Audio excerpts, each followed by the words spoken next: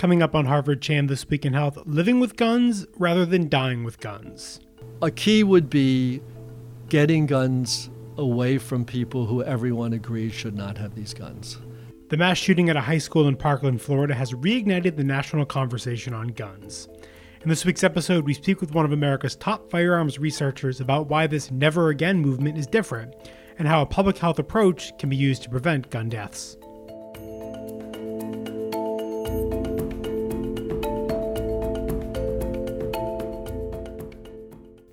Hello and welcome to Harvard Chan This Week in Health. It's Thursday, March 22nd, 2018. I'm Noah Levitt.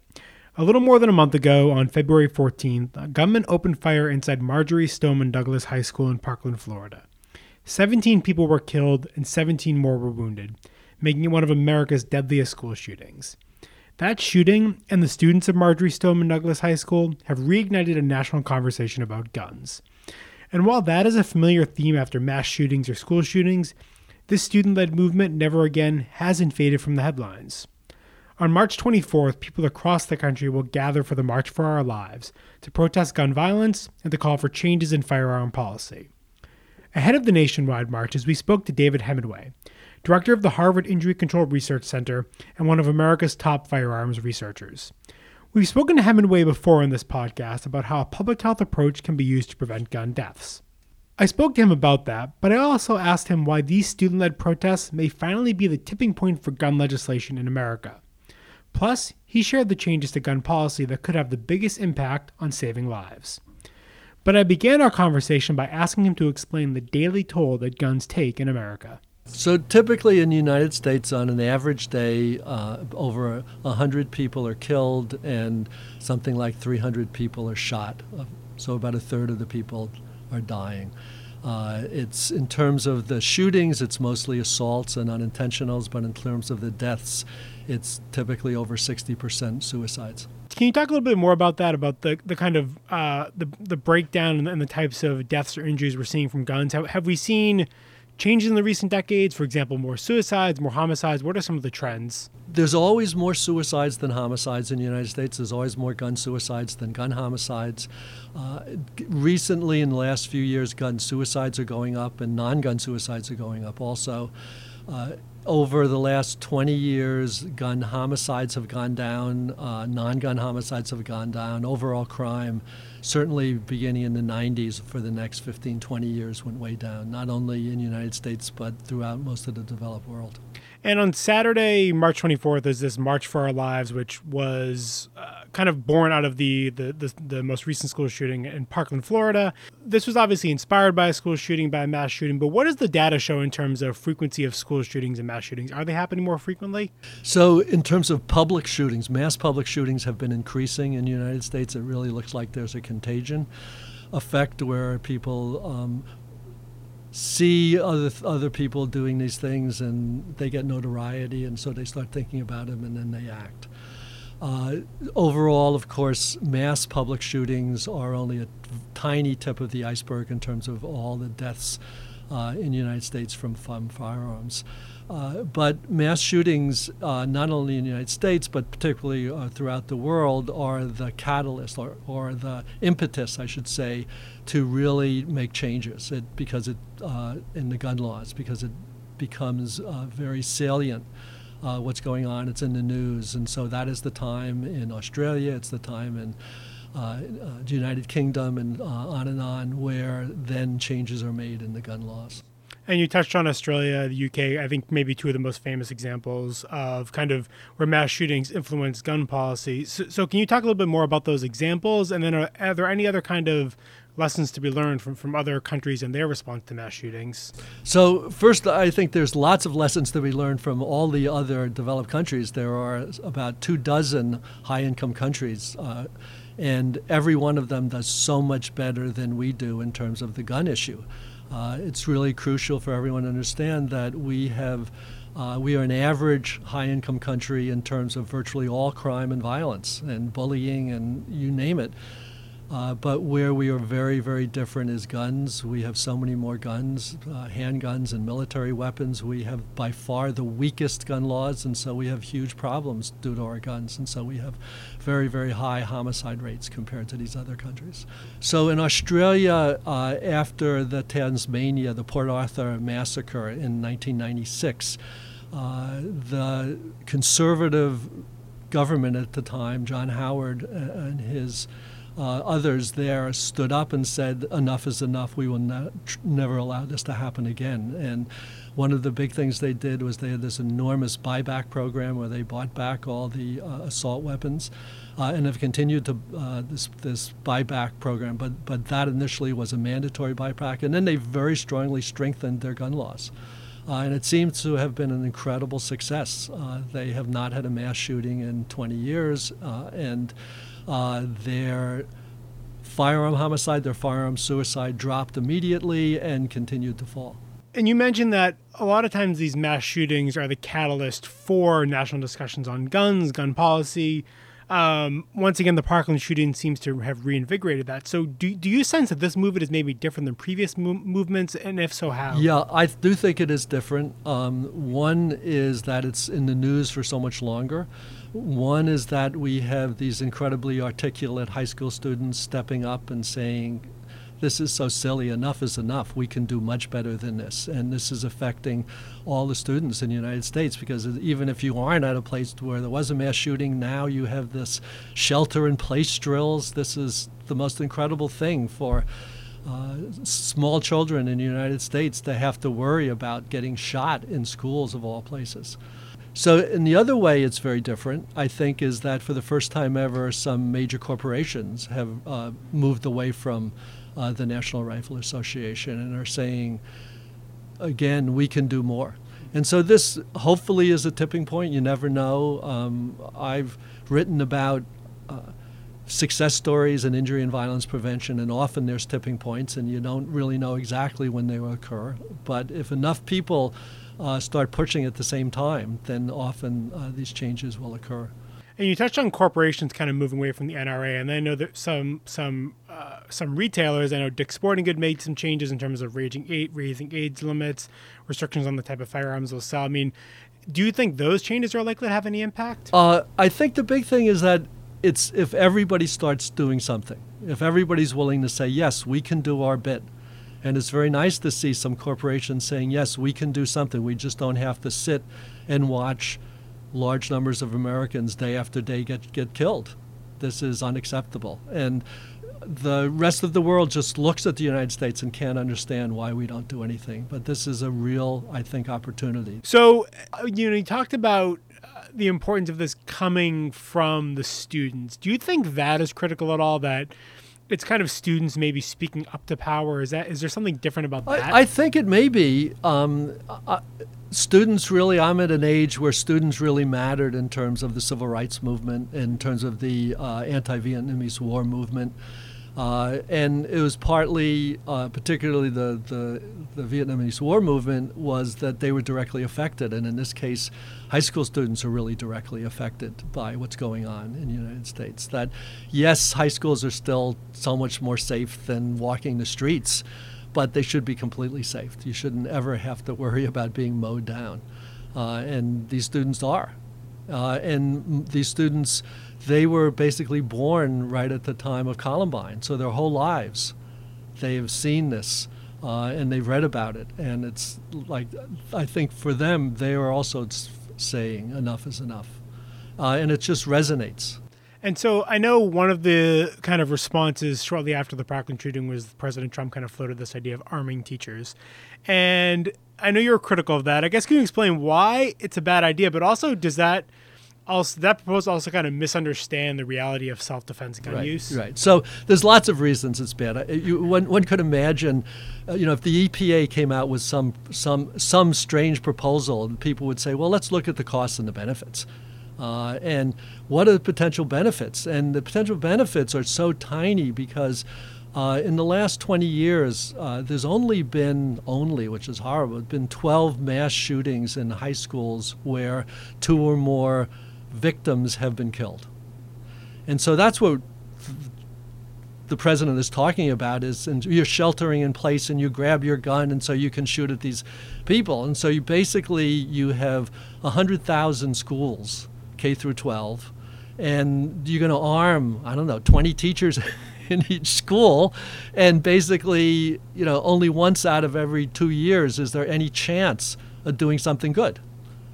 And the likelihood in those once every 2 years in these 100,000 schools of doing something good is very low, because as in self-defense, you have to be really well trained. You can't just be a good marksman. You have to be trained over and over and over and over again, and your heart's beating like crazy. You have to know what to do. You can't be shooting the wrong people. You can't have the police arriving and seeing people with guns and thinking they're the shooters. It's really mayhem, and this notion that you're going to really save lots of people seems incredibly unlikely. We have, for example, Secret Service who guard our presidents and our and Congress people and so forth, and look at how many times they have actually used their gun to prevent a president from being killed. A lot of times they will jump on the person after the president is shot, but these shootings don't last for hours. These shootings are over in a few minutes, and then there's the costs. The costs are enormous. Just training these people over and over, arming these people, and then the likelihood that you have to realize that there's going to be 1 3-minute period in one school in over 2 years that somebody will have a chance to do something good. But at any moment, with all these new guns in schools, people can use them inappropriately. Somebody can get mad, somebody can make a mistake. Already, we had 2 school shootings where their guns went off in the last week, and there's very, very few guns in schools now. And I know that some of the research that you've done here at the Harvard Injury Control Research Center kind of focuses on the fact that more guns equal more homicides equal more accidental shootings. Right. Can you talk a little bit more about the research? Yeah. In that area? So the evidence is, incredibly strong that a gun in the home increases the risk for everybody in the home dying. It increases the risk for accidents. It increases the risk for suicide. It increases the risk for homicide, especially for the woman in the household getting killed. There's really no evidence that there's a net benefit to people in the household, or even a gross benefit that there's lots of people being saved with guns. The evidence, for example, when you look at when are guns shot, almost always it's in accidents, and you're somebody in the household is getting killed by the gun in the household. You're not shooting these intruders, because there's very, very, very few. The likelihood of some stranger coming into your house to try to rape the whole family is so incredibly low. That's not a very good way to be a successful criminal, is to go around and go into strange people's houses and try to kill people. You will not last very long. And so that's why, even if there occasionally is someone like that, they're very quickly in jail forever. It seems like after every one of these mass shootings, there seem to be 2 storylines that emerge. That on one side, people are saying gun control, and then maybe on the other side, it's mental health. How does mental health play into this? And I mean, isn't it possible to address mental health deficiencies and gun policy at the same time? Well, one would hope so. For any injury, there's probably 10 things that would have had to happen for that actual injury to occur, and you could sort of focus on any one of those, or you could focus on all 10. In public health, we like to focus on the most cost-effective things. And for most shootings in the United States, mental health is not an issue at all. Even for a lot of the mass shootings, for most suicides, it probably is an issue. But it's pretty clear that what we learn from most successes is that it's very hard to change people a lot. It's very expensive, and you always try to improve parenting, and you try to decrease bullying, and you try to decrease discrimination and so forth. But the major successes have always been changing the product, changing the environment.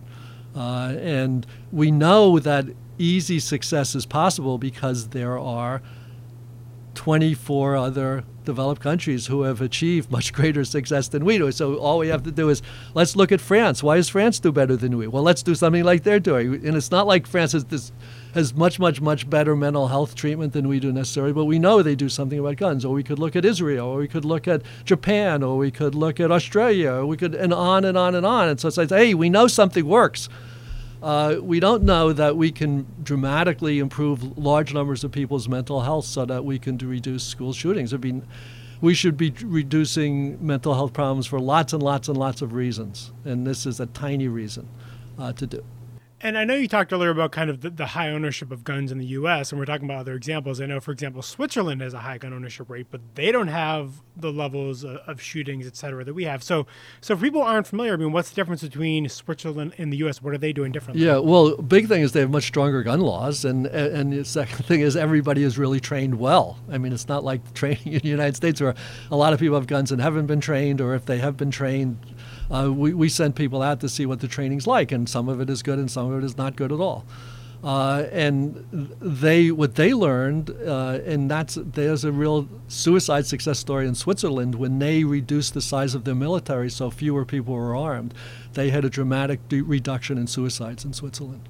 And no change, as far as we can tell, in terms of crime and homicide, in terms of any sorts of robbery, burglary, and so forth. And most firearms owned in Switzerland, were those military firearms? Oh, yeah, and the firearms mostly are military, and there's strong rules about them, and you have to keep the ammunition separate, and if you ever open the ammunition, that could be a court-martial offense. So it's not like in the United States where these are playthings for us, for individuals to have to do whatever they want with. And in terms of gun ownership in the U.S., what are some of the trends? I think it was Harvard Energy Control Center research a couple of years ago that showed that many people in the U.S. own multiple guns. So it's hundreds of millions of guns, maybe in a smaller number of hands. So what it looks like is that over time, in the last 25 years, there's been a decrease in the percent of households with guns, and so the best estimates, I believe, now are about a third of households have guns, about a little over 20% of adults are gun owners. So most people in the United States don't own guns. Most people in the United States do not live in gun-owning households. And just as an aside, they seem to be much safer in lots of ways than the people who have the guns, because the guns are such a danger to the family. It seems like a common theme that emerges after one of these school shootings or mass shootings is a focus on a specific type of weapons, whether it's maybe an AR-15, et cetera. Is that a valuable approach at all, to focus on these kinds of weapons? Well, yes, the weapon really matters. If you want to kill a lot of people quickly, the weapon matters a lot. I mean, there's this notion that if we only had muskets, it would be really hard to kill lots of people. And in other countries, when mass people try to kill lots of people, sometimes they end up using knives because it's hard to get the guns. And so, yes, it's horrible, and they wound people, but they don't kill large numbers of people. And so, yes, the weapon really matters. We have just did a study about large capacity magazines, that it really looks like if you have large capacity magazines, you're able to kill more people because you can shoot faster. The AR-15 can kill more people because the type of bullet and the bullet type of, really the bullet wound is much more severe than for a lot of other guns. So yes, it really matters. That's why these are military weapons, because that's the goal, is to kill lots of people and incapacitate them as quickly as you can. But there's no reason that individuals in the United States need to have these guns for protection or for hunting or for shooting or for target shooting. And so for people calling for a ban on the AR-15 or large capacity magazines, I mean, is there any, from a policy perspective, is there any realistic chance of movement in that area? What's always said is that guns are a continuum. It's really hard to say, it's pretty easy to say which guns are military weapons and which guns aren't, and which guns have more firepower and which ones don't. But it's a continuum, and where you're going to draw the line is sometimes unclear. But other countries have been able to do it, and some states have been able to do it. So it's not like it's an insoluble problem. And you can't say, it's hard to draw the line on a lot of things. When should the cops pick you up when you're speeding? If the speed limit's 65, what if you go 66? Well, what if you go 67? What if you go 68? When is it right? You can't pick them up at 66. Well, what about 67? And say, where are you going to draw the line? It's true in virtually every law. And so just because it's a problem here doesn't mean we have to not do anything and wait till and can continue to have large number of people die. And when it comes to making changes to gun laws and gun policy, what are the changes that are likely to have the biggest impact, but also where there is currently the most agreement about what works? A key would be getting guns away from people who everyone agrees should not have these guns. And so what that would entail, I think, would be strong licensure laws, strong background checks, and universal background checks. I think those, in virtually every other country, that's what they have. And they seem to do much better than we do. And other countries, some countries have very few guns, like England and Japan, but there are countries which have a sizable gun stock. Australia used to, and Canada, and so forth. And they don't have the problems we have, in part because, yes, they have guns. They don't have quite as many handguns, but they have these stronger laws. So they made it harder for the wrong people to get their hands on guns. I know one thing that you've written about in terms of the research gaps related to firearms, for example, are gun thefts. And how would knowing more about gun thefts, for example, maybe play into that and keeping guns out of the wrong hands? So there's so much we don't know about it. And one big thing is how guns so easily get into the wrong hands now. And one way seems to be via gun theft. And it would be nice to know a lot about that so we could figure out ways which were reasonable and cost effective to reduce that easy supply of guns to the wrong people. Any reporter who would look at the issue would want to know the who, why, what, where, and when, and we hardly know anything. There's sort of anecdotal data now that looks like more and more guns are being stolen from cars. And if that's the case, then we have to figure out how to prevent that from happening.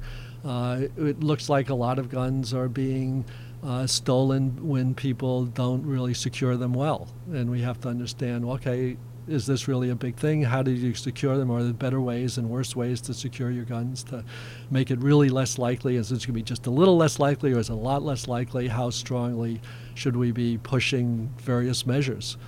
The key thing to recognize is that the United States will, as far as I can see into the future, we'll have lots of guns. And so we have to figure out, well, how can we do better with our guns in the sense that not have so many people dying? I know one of the things you've said often is this idea that we need to learn how to live with guns rather than die with guns.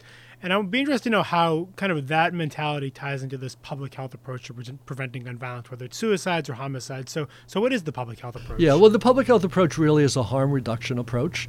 If there's one sentence, I would say it's let's make it easy to be healthy, and difficult to die. I mean, let's make it, and then more people will be healthy and fewer people will die. So in the area, for example, of obesity, what the public health approach is, let's make it really easy to get really healthy food and good nutritious food and not to overeat, and let's make it really, really easy to get good exercise. And we sort of do the opposite in the United States, and then we're shocked, I tell you, that there are a large number of people who are obese. And you can blame those people, or you could just say, let's solve the problem. And that's what public health really is about, is about figuring out ways to make it so the world's a safer place. And the analogy which is always given is, in the public health world, is the motor vehicle. And you want to make it safer, so you want to have collapsible steering columns rather than spears pointed at your chest as you're driving along. You want to have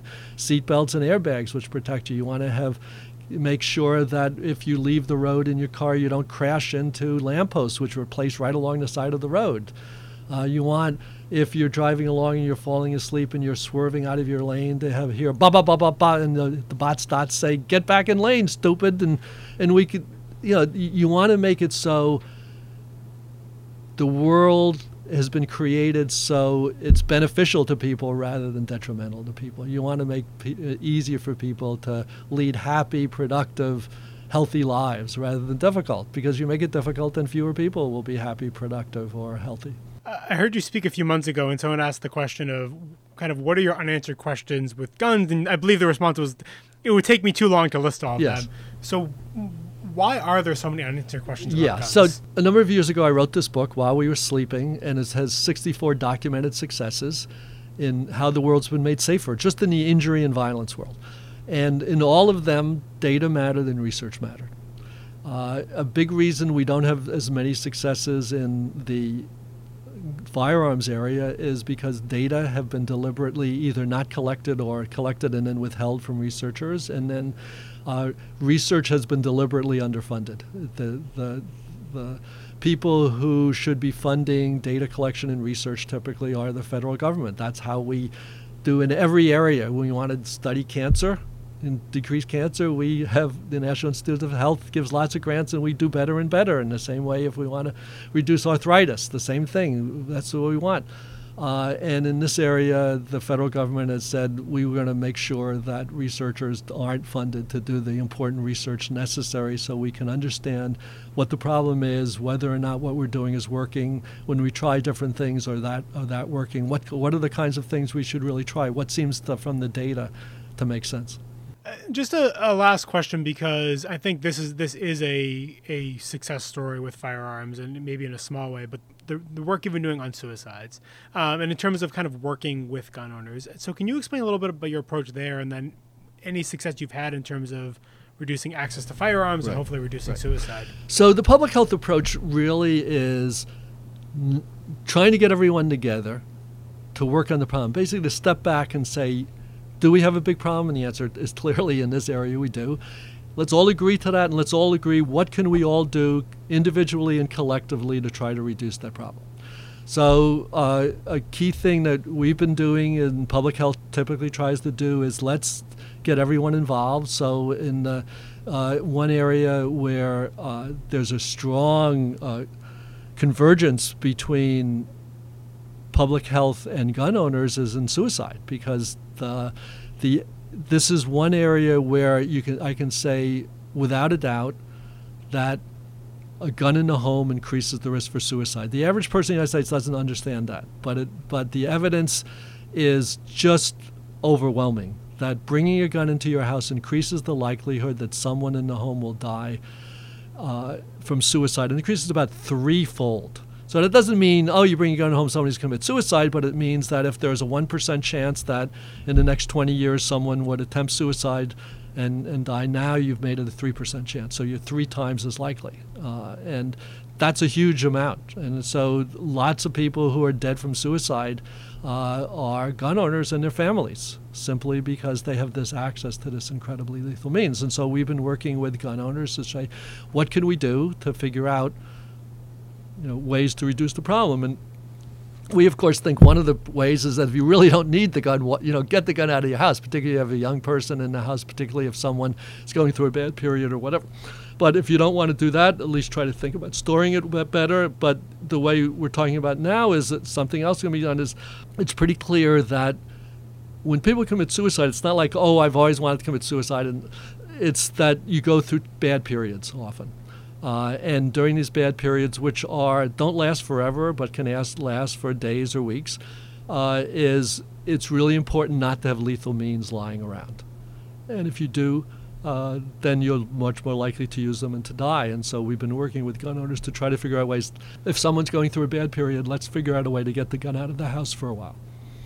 And everyone seems to agree that makes sense. And so we're trying to promote this idea as working with the gun owners who believe in this, and the gun advocates who say, all right, this really makes sense. We never really thought enough about suicide.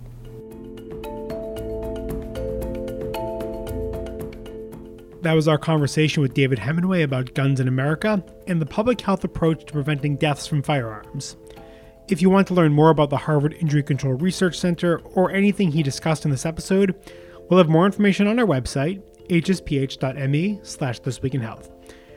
And before we go, a reminder that this podcast is now available on Spotify. Just search for Harvard Chan This Week in Health to find us. And to make sure you catch new episodes, be sure to follow us.